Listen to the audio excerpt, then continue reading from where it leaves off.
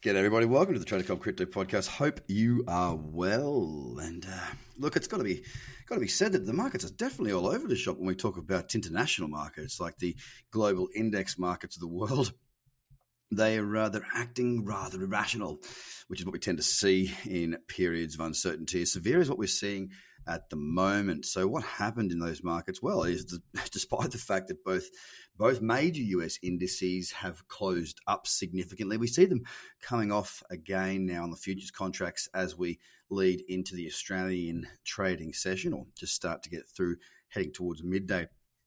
What does it actually mean for us in crypto? And this is what I've been talking about a little bit more lately, of course, with the, trying to work out if there's any link between the two, if they're decoupling, if they are coupling, if there's anything that we can glean as far as useful information for us to trade crypto.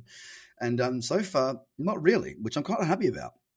I'm happy to see what's going on in the sense that we're not combining the two. We're not seeing, the S&P 500 drop heavily, right? And then all of a sudden we see whack, the Bitcoin price tank as well. We're not seeing that sort of thing, okay? We're not seeing that correlation, which is, from my point of view, I think that's a really good thing. What did we see on Bitcoin yesterday? Well, a whole lot and not a lot.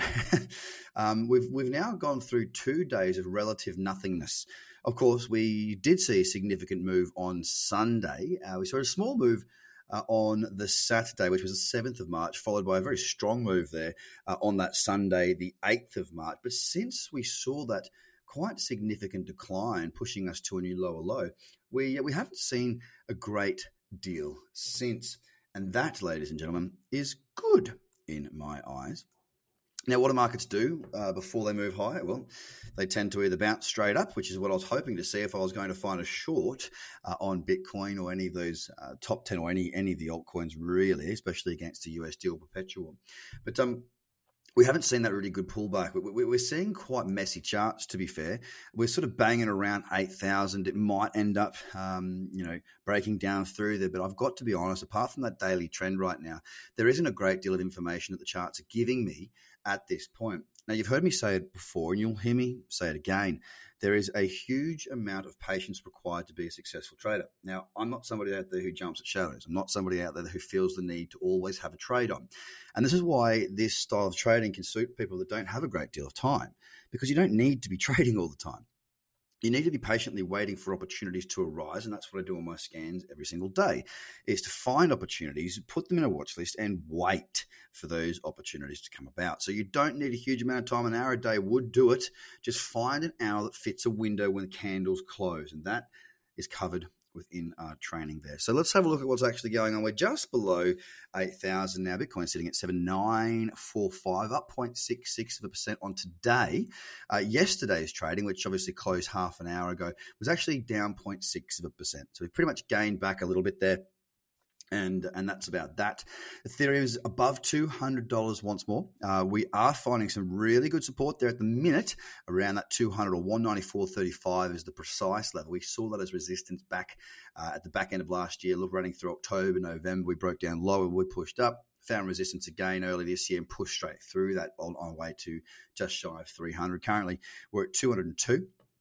And just holding in that region right now. It's going to be interesting to see just exactly how Ethereum reacts. There is a little bit of a consolidation on those lower timeframes. Nothing for me to be trading at this stage, I will add. When we look at XRP, we've got to be very mindful that we have pulled back to a little breakout level earlier in the year. That level was 19.8 cents. Let's just round that and call it 20. 20 cents. We've got a little bullish candle off of there, and we are having a nice little pullback at the minute. It's quite steady. It's quite slow, and there might be something on the 8 hour. I'm not loving it right now, but I'll keep an eye on that. That's for sure. We're at 21 cents, 0.3 up, 0.6%. Bitcoin Cash is holding very steady. That downtrend, of course, is still in play. There's no doubt about that. We're coming off at 260, currently at 273.60. We're up 0.6% right now, and that's more or less what the whole board, across the board is saying.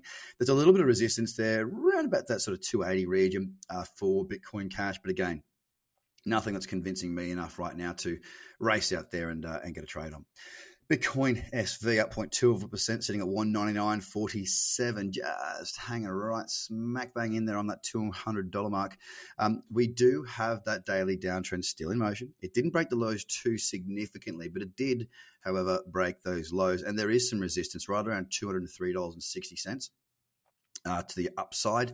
Again, nothing there just yet, but I am keeping a close eye on it, making sure that if anything was to occur, this patient fellow is there at the ready. 199.47, up 0.27. Litecoin is at $50.56, up 0.62%. And we're sitting right on, what is that level? Around that $50 mark, that round number, $50. We have seen the support and resistance in the past. We have a little bit of support down there at 49 flat. We'll have to wait and see how that evolves for the day. EOS, again, 0.6% up, holding above $3 at $3.09. Not a great deal going on there. That daily downtrend still in motion.